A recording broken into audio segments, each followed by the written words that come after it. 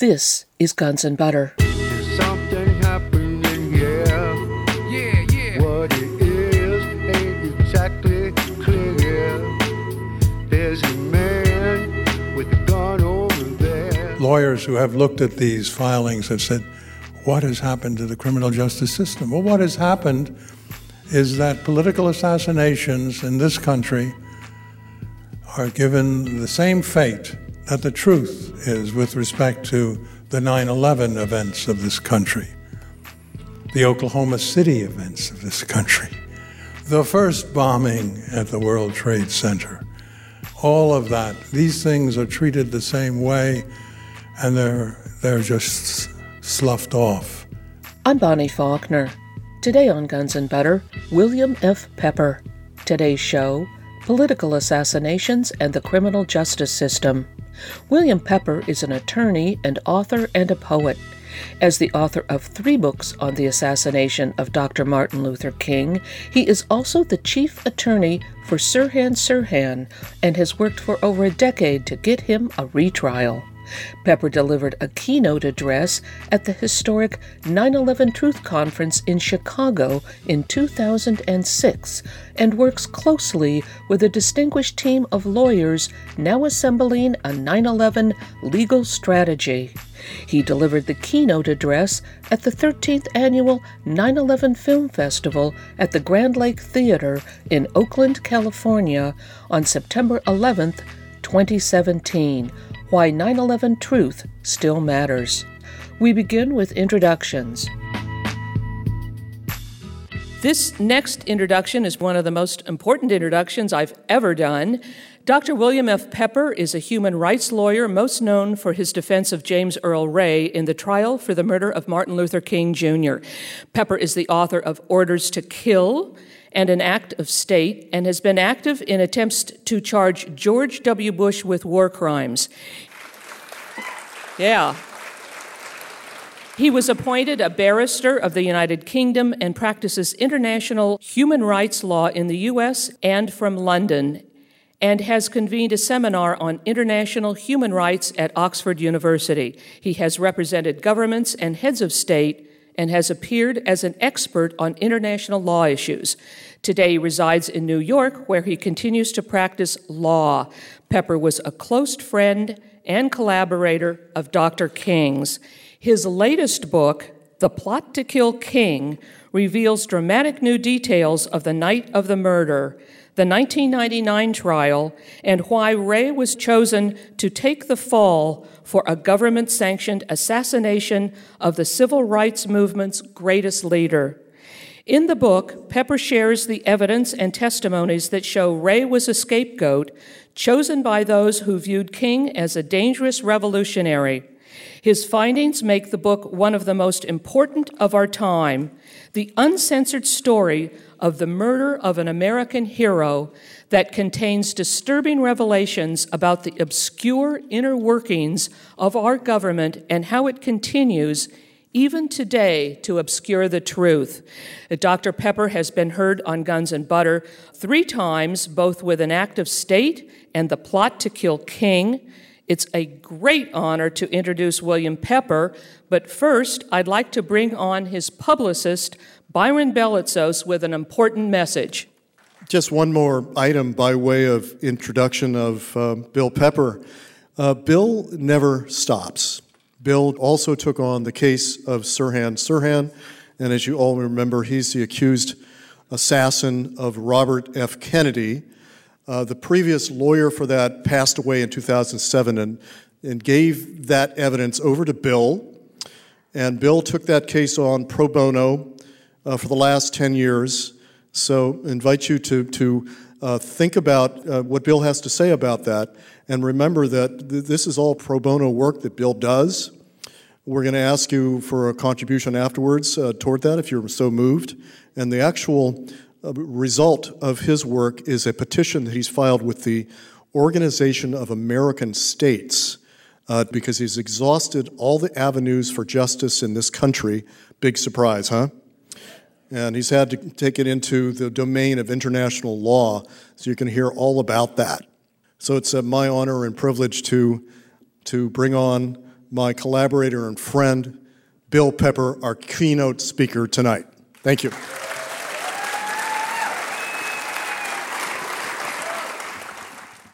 Thank you very much. And thank you for coming, all of you, none of whom I can see, but I certainly can hear you.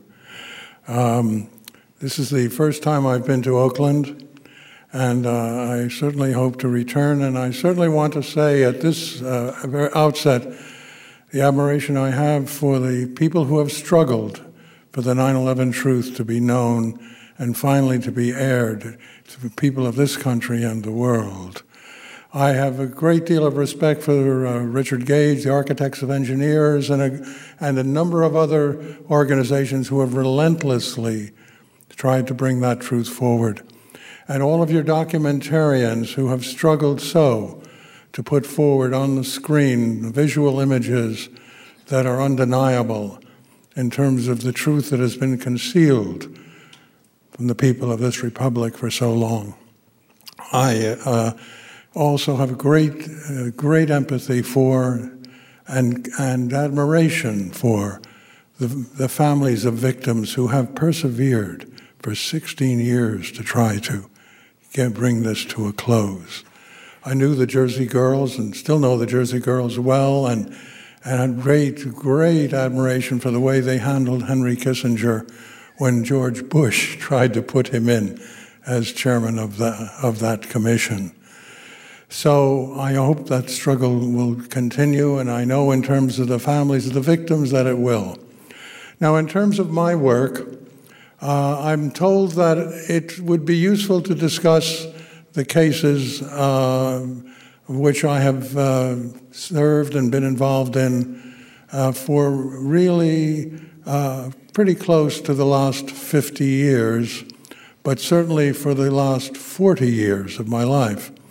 It might be useful for you to have a bit of a sort of a personal history so that you can put the context of how I got involved in these matters, these unlikely matters, really, and understand how it all sort of became a part of my individual soul and searching in this lifetime.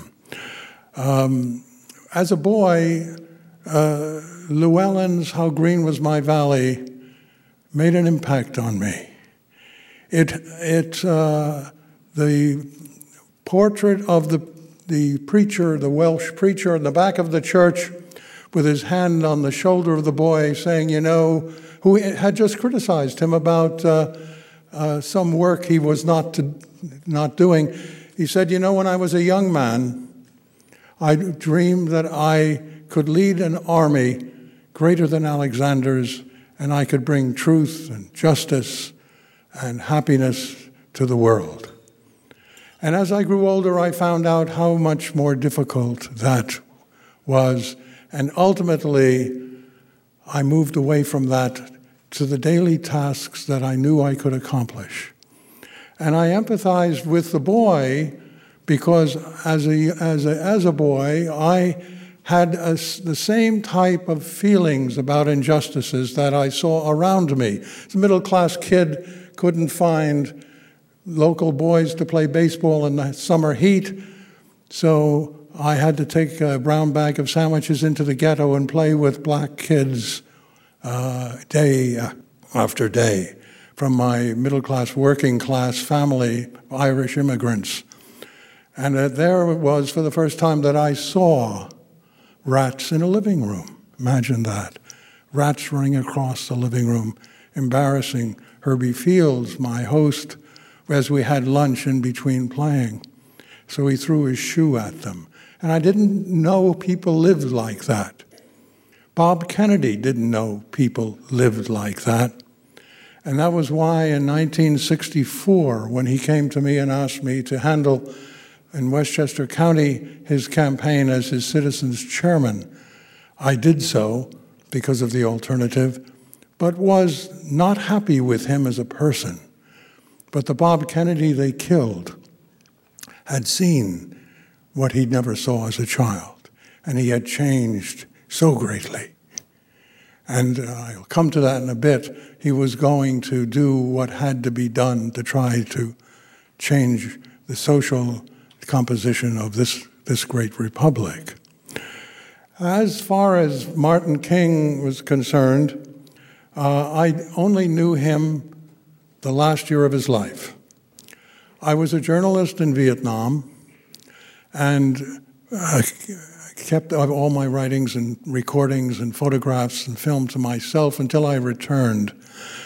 And I had to return. We had a crash landing in a place called Pleiku, and I had injured my back and my hip, and so I had to return.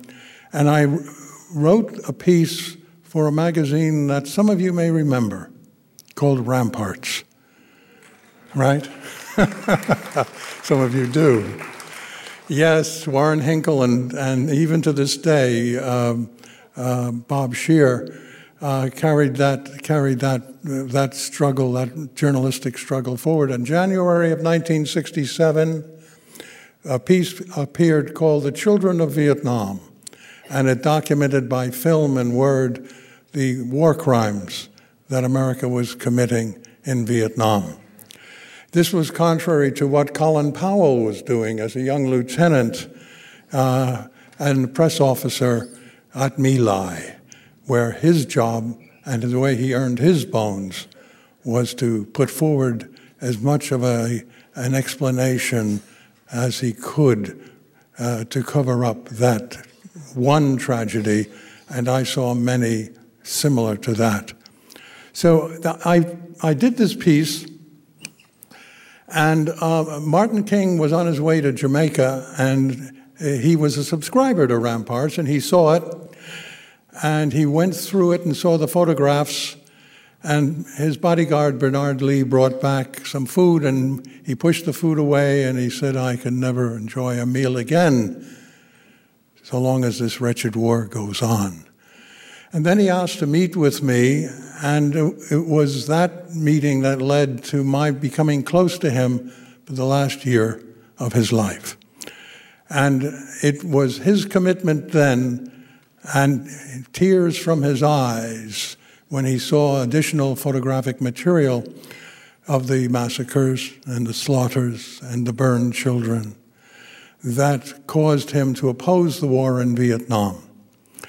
And we brought 100 war-injured children from Vietnam under a committee of responsibility, and Martin never relented in his opposition to that war, even though he was told by everyone around him that it would cost him millions of dollars.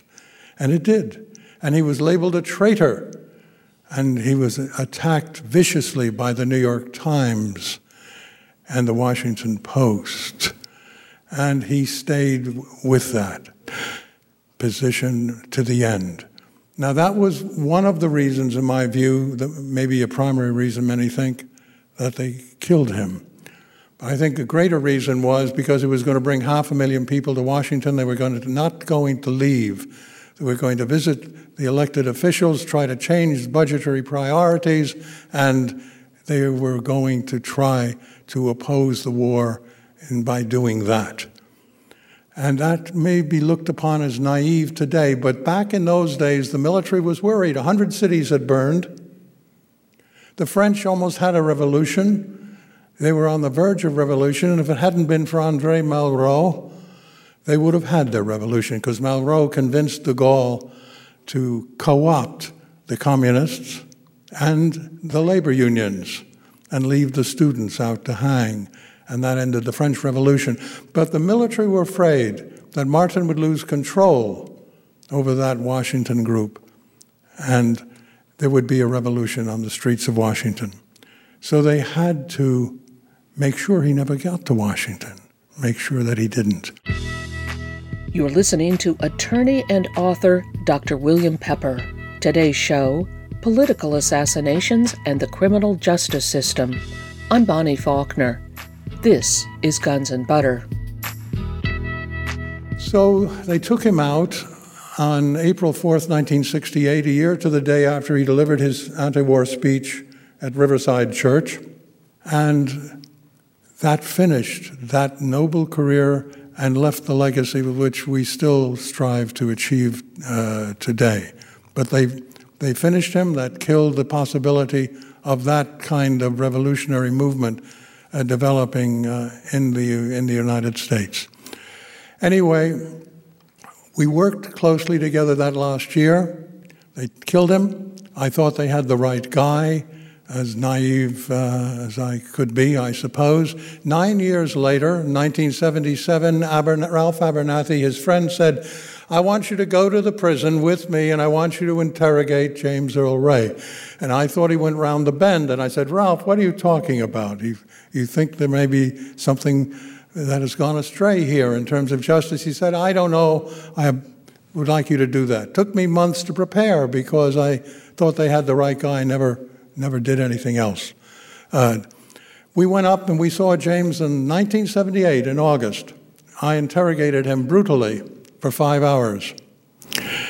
We came away with the strong impression that he was not the assassin. He was a diffident, shy guy who knew very little about guns, once shot himself in the foot with mishandling one, and he was definitely not the assassin. But we didn't know what role he might have played. So I kept going to the prison to visit with him. He kept asking me, finally, when his lawyer at the time, Mark Lane, dropped out, he kept asking me to represent him, and I refused. I said, I have to be sure you had no knowing involvement. That went on for 10 years. Imagine that, 1978, 1988. And all the time he would answer questions and I would go back into Memphis and I would start to gather more and more evidence and more belief that something was wrong. So it became a kind of slippery slope for me, that particular assassination. And so we went on and on. Finally, in 1988, I agreed to represent him. We took the case all the way through the federal system to the Supreme Court, and we were denied. And we had nowhere further, so we thought at that time to go. We were finished. Then a television trial was held primarily by Thames Television of England, and they roped HBO in on the funding of it. And we tried that case for 12 days, and a jury came back and found Ray not guilty. It was aired in America on the day of anniversary of the assassination. I produced the first book that Bonnie mentioned on Orders to Kill, and Martin's nephew called me and said, okay, now it's time for the family. So the family and I met for over a period of about 9 hours in Atlanta, and I opened up all of the evidence that I had. And they said, what can we do? What can we do? Because I had written the book, we had lost in court. James Earl Ray died in prison in 1998. In 1999, I suggested we file a civil lawsuit against one of the people whom we knew was involved. Man's name was Lloyd Jowers. He was out in the bushes with the shooter and the spotter, and he brought the still smoking rifle into the back of the kitchen of his grill and broke it down. And we had eyewitness evidence against him. He was afraid he was going to be indicted. Little did he know in these cases that the fix is in and he had no danger. But we sued him. We had a trial that went on for 30 days, 70 witnesses, all of the evidence that had never before been allowed to be seen or heard by a jury. And it took the jury 59 minutes. 59 minutes they came back and found the government agents of the United States, state of Tennessee, city of Memphis, were responsible for that crime. And there were no media present. They all left.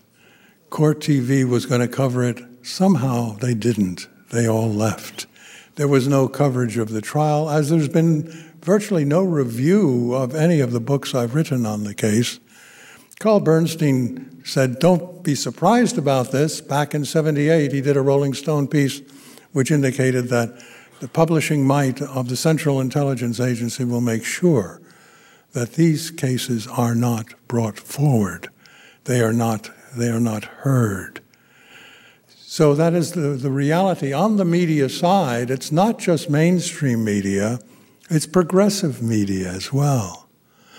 Democracy Now!, Amy Goodman, people like Noam Chomsky will not deal with these political assassinations. Neither will they deal, of course, with 9/11 to the extent that they should deal with them. They just simply don't. And why is that? Well, funding comes from the Ford Foundation, which has been a CIA channel for a very long time, or Bill Moyer's entity. And there's a line that they don't cross, and they won't cross. I've come to believe these are not bad people because a lot of the stuff they put out there is stuff the American people should know about, and it's good, and it's useful. And Chomsky's analyses are very helpful and enlightening in certain areas of the world. But when it comes to certain lines, certain areas, they will not go there, and you can't expect them to. I've learned painfully that they simply will not. So after that trial was not covered, I continued. We did a second book, Act of State, which went through the evidence of the trial. And that was in 2003. 2016, the final book was published. I had been at this then, on this slippery slope, coming to the end of the slippery slope that started in 1978. I had come to the end of it in June of 2016 when The Plot to Kill King was published. And what it revealed was staggering. It was staggering to me. I took so much evidence under oath and filmed the depositions and insisted that the text of the depositions, the critical evidence, be put in the book itself, in the appendices. So no one could say, as they would, he took this out of context, or that statement was misinterpreted. The actual evidence is there. And what does it reveal? Well, it reveals something that the world does not know, and most of the world will not know because they don't even know that this book is available. But what it reveals is that J. Edgar Hoover used his number two, Clyde Tolson, to come into Memphis on a regular basis and liaise with the Dixie Mafia and organize the on-the-ground killing of Martin King. It shows that Tolson carried $25,000 in, and that money was carried to the prison where James Earl Ray was. James had been profiled, he never knew this, and the money was given to the warden, Swenson, and James was allowed to escape. And then he became part of their network. He was under a handler whom he knew was Raul, and who I later came to learn was named Raul Coelho, and lived. He was an ex-Portuguese intelligence operator who lived in Yonkers, New York. And he would leave his set-up job and do what he had to do. And we had eyewitness evidence of all of this, including carrying the money to the prison because the son of the Dixie Mafia leader, Russell Adkins, rode to the prison with his father with the money. So they gave it to the warden. So that aspect of the case was very clear. Then Martin was killed on April 4, 1968, but not by the gunshot wound that was fired from the bushes. He was hit by a bullet fired by the best shot in the Memphis police force named Frank Strasser, who still is alive, who had lunch with me, but he wouldn't eat. But nevertheless, on the basis of receiving $500, he came and sat down with me. And we made him a little uncomfortable, gave him some physical inflammation. But the only thing he would admit to was that his size shoes was 13 and a half, which was the actual size of the shoe that's in the plaster of Paris cast going away from the shooting scene on the day of the shooting.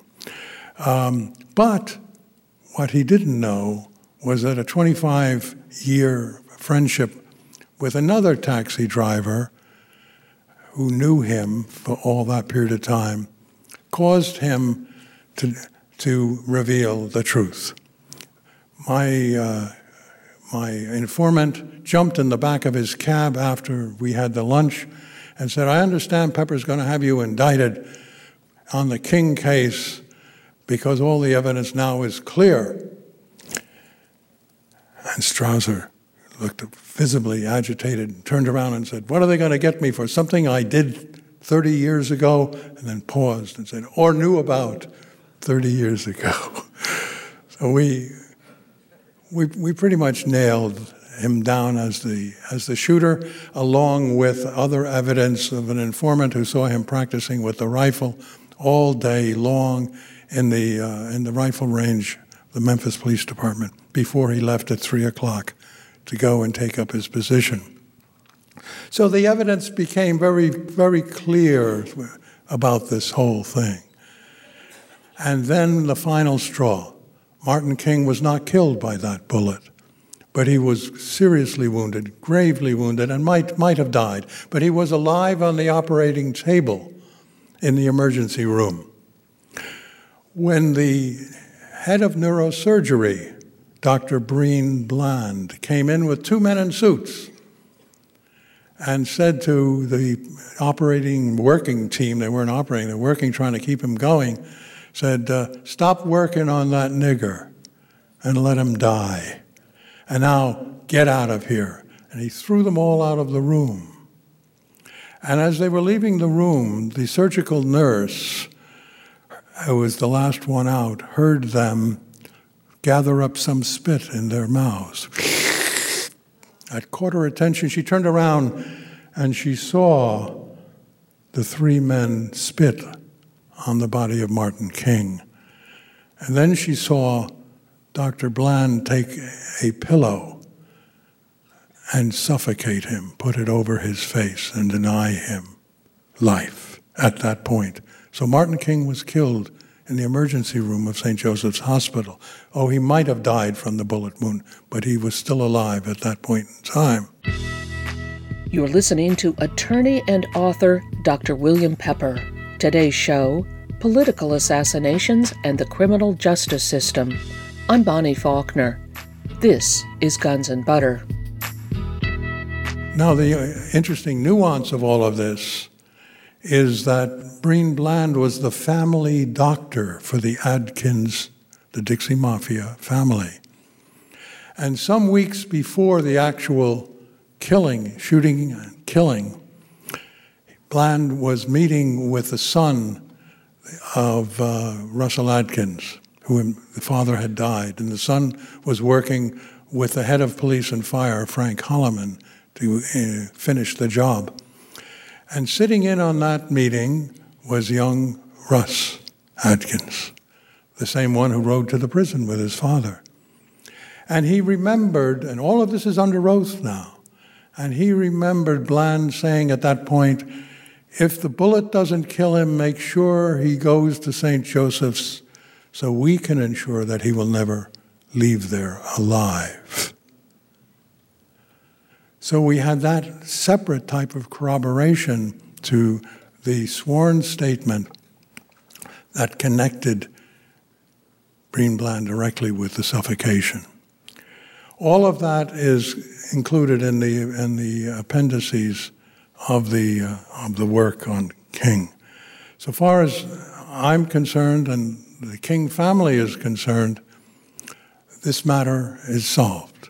Coretta died knowing all of these facts, all of the truth, even though the citizens of the Republic do not know it, and those of you in this room, most of you are probably hearing about it for the very first time. So that was the Kennedy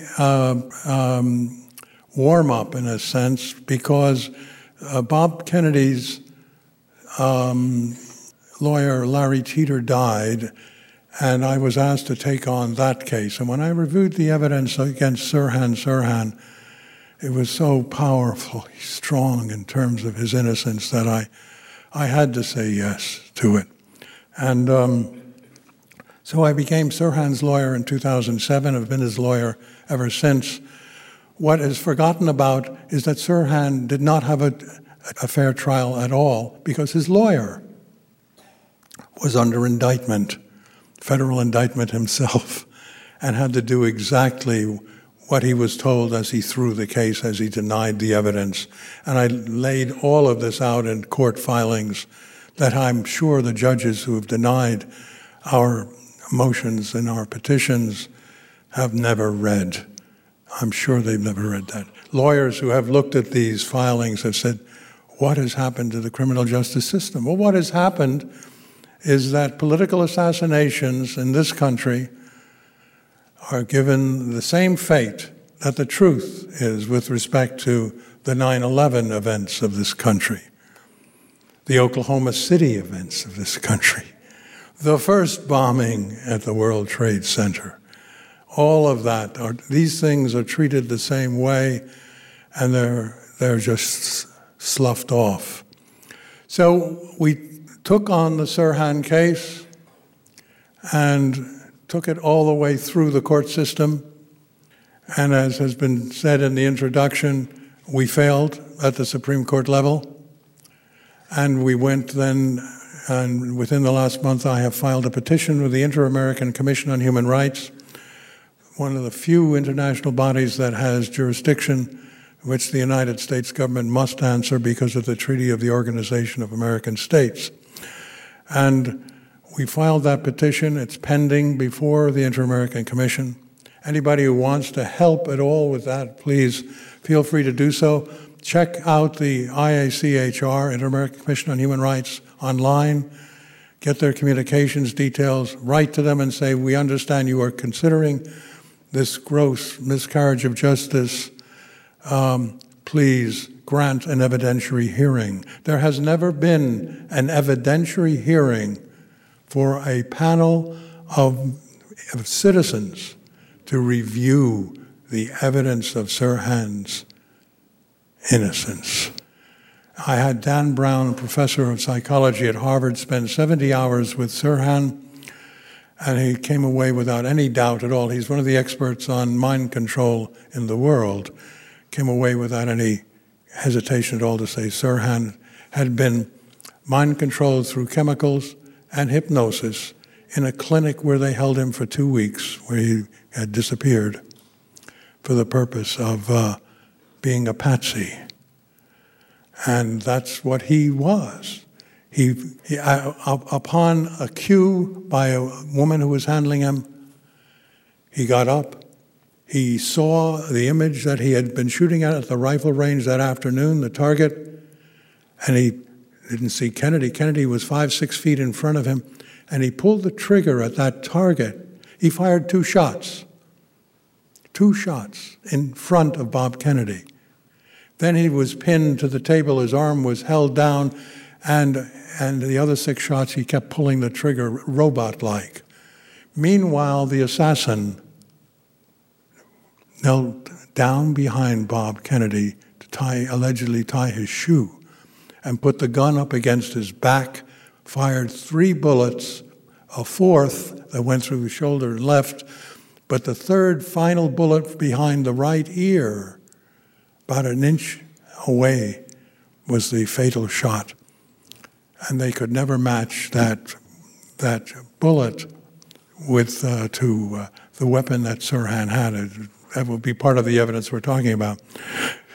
So Bob was hit with powder burn distance shots with a gun pressed up against his back, and everyone in sight, every witness said Sirhan was never closer than 5 or 6 feet in the front of this target. That's a basic piece of evidence, but it's only one piece of evidence. So we struggled to try to get the truth out with respect to that. We have no support from the media at all, who just will not critically look at any of these events. The only possibility is, of course, if citizens such as are gathered here in the darkness tonight come into the light and make their voices heard, so that we may have justice. Otherwise, this man will remain in prison for the rest of his life and die there. Now those are the facts of those two cases. And they relate to the whole corporate mainstream media political tie-ups that affect and will continue to affect the truth about this great American tragedy of 9/11. You know, there was a time in this country back in 1967, I recall, that we weren't as foreclosed in terms of getting things into the media, whether it was progressive or even mainstream. I'll just tell you one little anecdote that illustrates it best for me. Bill Atwood was the managing editor of Look magazine. He read the Ramparts piece that I wrote, asked to meet with me. I went in to see him. He strode up to me, shook my hand, and said, "You'll be interested in knowing I had a visitor last week." I said, "Oh, who would that be then?" He said, "That visitor was Averell Harriman, who flew in from Washington to see me at the request of the President of the United States." I said, "What did Governor Harriman want?" He said, "Well, he brought me the President's best wishes, and then he said the President had a favor to ask of me." And what would that favor be then? The favor is that I would never print anything that Bill Pepper wrote. And he said, "What do you think of that? You're not even 30 years old, and the President of the United States is worried about my publishing something that you wrote?"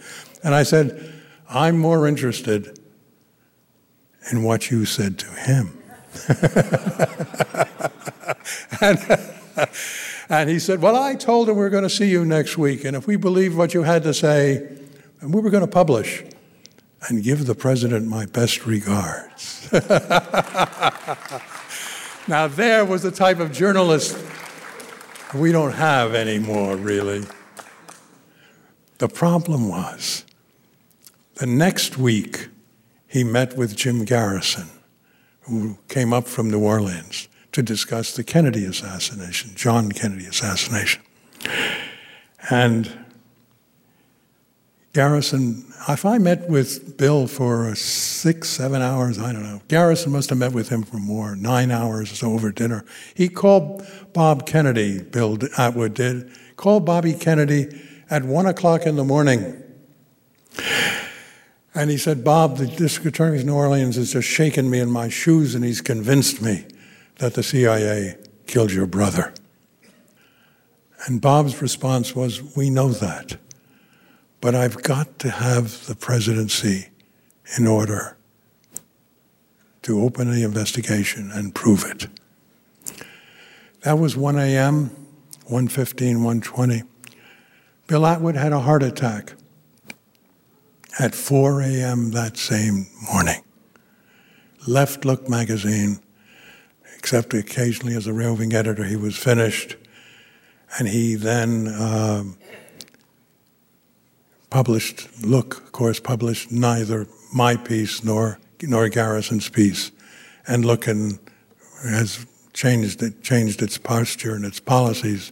Mike Wallace interviewed me for lunch at an old restaurant called White's, used to be on 57th Street. And he started to upbraid me about how I was being traitorous to my country by reporting on war crimes that were being committed. And I was much younger, obviously, then, and I got very angry with him. And I almost hit him. And I was so furious with this guy who supposedly was running investigative journalism. But these are the things that happen that people don't know about. And I work on the King case. I came to have a military intelligence access, which provided me with a lot of information. And I came to know about the role of a Colonel John Downey, CIA, as well as colonel in the Army, And John Downey was the one who was chosen to coordinate the military on the ground if the backup was needed. They had 2 shooters. If the backup was needed for the civilian sniper, they were going to take Martin out. The military guys would. So Downey had that role. He died. I went to see his daughter, one of his daughters, and she said to me, and I think you might find this interesting because these kinds of insights we don't normally know or hear about. He was the briefer of Lyndon Johnson throughout the war. He would come back every 2 weeks, once a month, brief the president. She said he used to harangue the president about the futility of and the immorality of this war in Vietnam. And why don't we get out? And he would do that every meeting he had with Lyndon Johnson. Johnson ignored him. Finally, one day, he was on his kick about the war, and Johnson had either had enough or had a bad day or something, but he pounded the table. And he said, "John, I can't get out of the war. My friends are making too much money." That from the President of the United States, and it says so much about the importance of money leading public policy with respect to militarism in this country. And it's, if anything, has gotten so much worse later in time. You're listening to attorney and author Dr. William Pepper. Today's show, Political Assassinations and the Criminal Justice System. I'm Bonnie Faulkner. This is Guns and Butter. She said he came home that afternoon and he said to her mother, his wife, "Pack your bags. I'm having myself assigned to the embassy in Canada. I can't continue this kind of participation." And so he showed, as a patriot, he showed a degree of love for the Republic and disdain, contempt from the money forces that ruled and controlled this kind of policy that was costing us such blood and treasure. And off he went. But then a year later, he was brought back as head of the military 902nd Military Intelligence Group and given the job of coordinating the military backup for the assassination of King. And she said to me, he simply believed Martin King was a threat to the Republic, and that's something that his Pennsylvania roots run very deeply about, and he had to do it. So it's you are confronted with these kinds of gray situations where you can acknowledge the good work that some people do, and yet you have to also look at the evil that they can do. So these heroes we have to be looked at very carefully, whether they're ex-Vietnam War prisoners who are now viewed as heroes, where if you talk to fellow prisoners, you get a totally different picture of how they behaved at the time. So it's a complicated, very complicated world in which we live because of this. One conversation I had with Nelson Rockefeller, I came to know that family because at one point, and he instructed me and how I should behave if I ever would agree to enter politics. I told him I had no real interest in entering politics. This was around the time I had a reform activist group working for some years after having worked for Bob Kennedy. And he instructed me that a particular 8th Ward Republican councilman was a good guy so far as he was concerned, because even though I knew and he knew he was a crook, he was, as he said, Nelson said to me, he said, he was our crook, Bill. So there is a difference always that people are able to rationalize. I wanted to meet with David Rockefeller before he died. This is not an unpublic thing. I've said it before. And I dated David's daughter and knew I'm still friendly, very friendly with her. And she said, if I set that meeting up, Bill, he's trying to reconcile with the family and it will break it apart.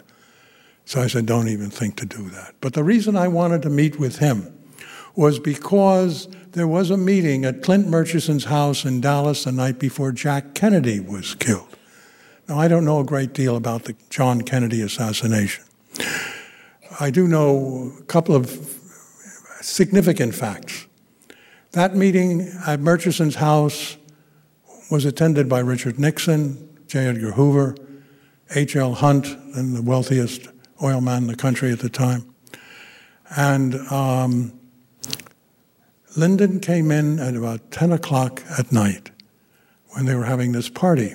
And they all went into Murchison's study, came out about 20 minutes later.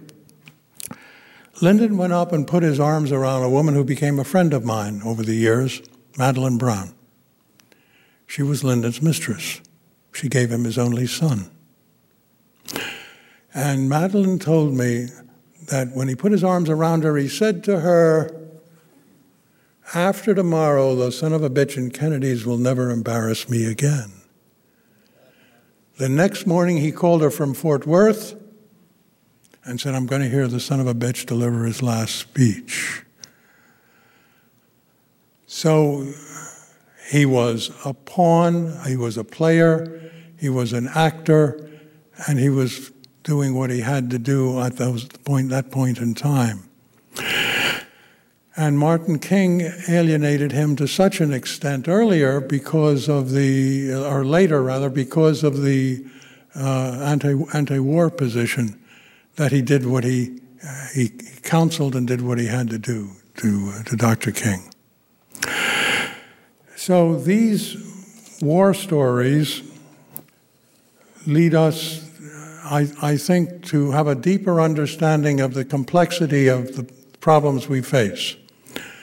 Bob Kennedy, if he was elected president in 1968, was a different man than the Bob Kennedy I knew. He had been to West Virginia, Kentucky. He had seen shoeless children. He never knew they existed.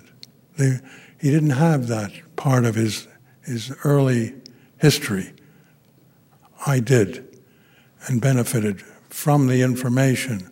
But because he didn't have that, he was shocked and he was determined to do something about it. He was going to end the war in Vietnam. He was going to end the oil depletion allowance. He was going to go back to the 1913 creation of the Federal Reserve entity in the United States. He was going to reopen all of that history because, you see, that's where the real power players started.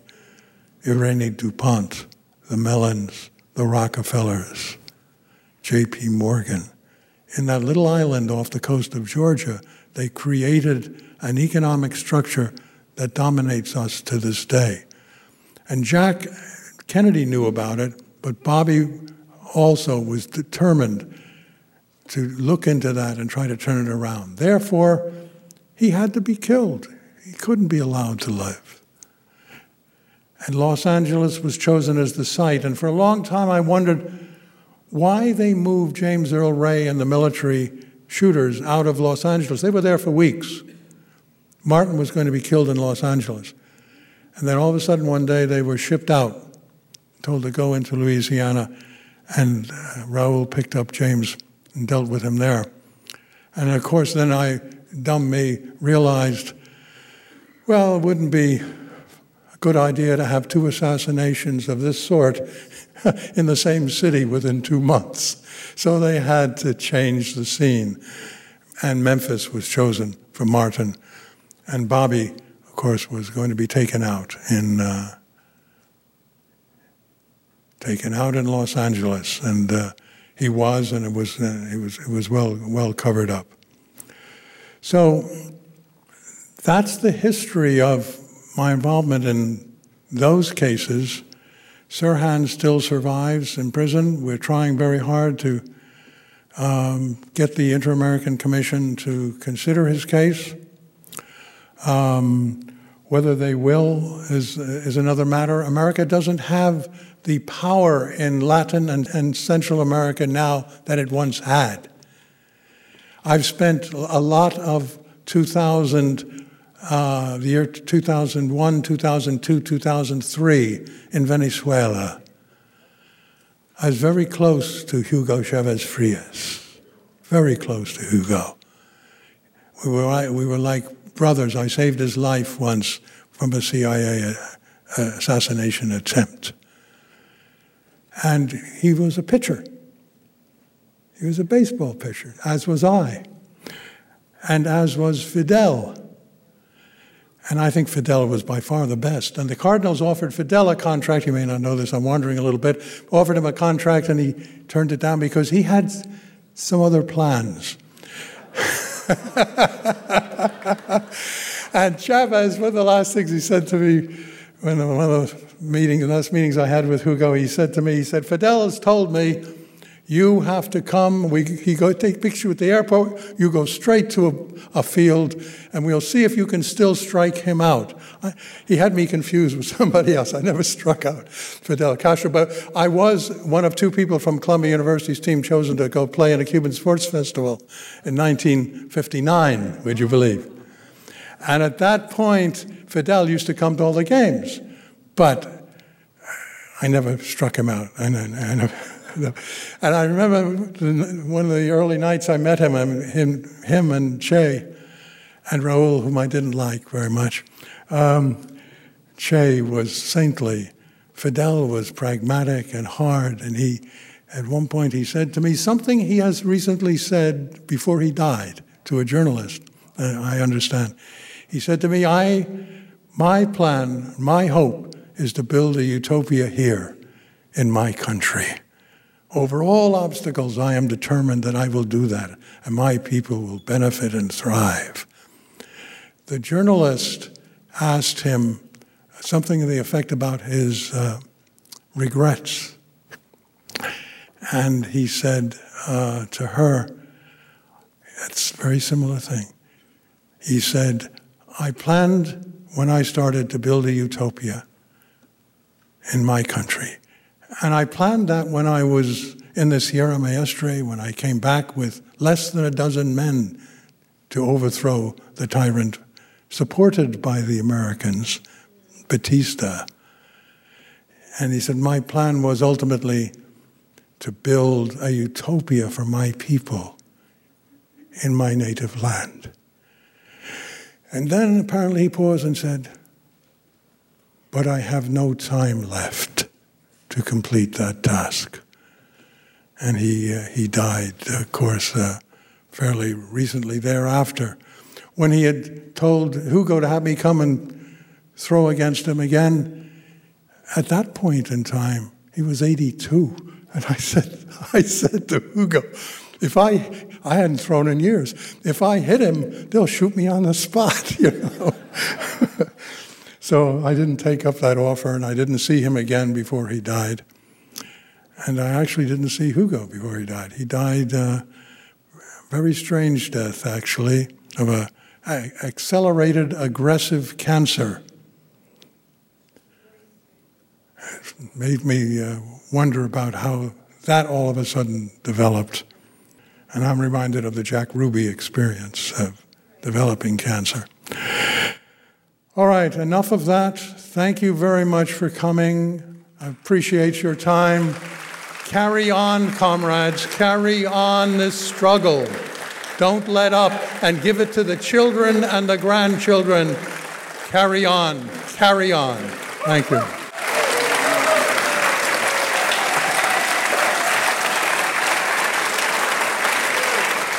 Thank you, and thank you for the numbers of you who have come here in support of this effort. Please don't let it go. Keep it going. And your comrades in New York are right with you all the way. Thank you very much. Thanks again. Something happening here. Yeah. What it is ain't exactly clear. There's a man with a gun over there. You've been listening to William F. Pepper. Today's show has been Political Assassinations and the Criminal Justice System. William Pepper is an attorney, an author, and a poet. He is the author of 3 books on the assassination of Dr. Martin Luther King, Orders to Kill, An Act of State, and his 3rd and latest book, The Plot to Kill King, The Truth Behind the Assassination of Martin Luther King, Jr. Pepper delivered the keynote address at the 13th Annual 9/11 Film Festival at the Grand Lake Theater in Oakland, California on September 11th, 2017, Why 9/11 Truth Still Matters, sponsored by the San Francisco 9/11 Truth Alliance at sf911truth.org. Visit Bill Pepper's website at williampepper.com. That's williampepper.com. Email him at wfpintlawOxford@aol.com. That's wfpintlawOxford@aol.com. Today's audio recording courtesy of Ken Jenkins. Guns and Butter is produced by Bonnie Faulkner, Yaramako, and Tony Rango. Visit us at gunsandbutter.org to listen to past programs, comment on shows, or join our email list to receive our newsletter that includes recent shows and updates. Email us at faulkner@gunsandbutter.org. Follow us on Twitter at G&B Radio.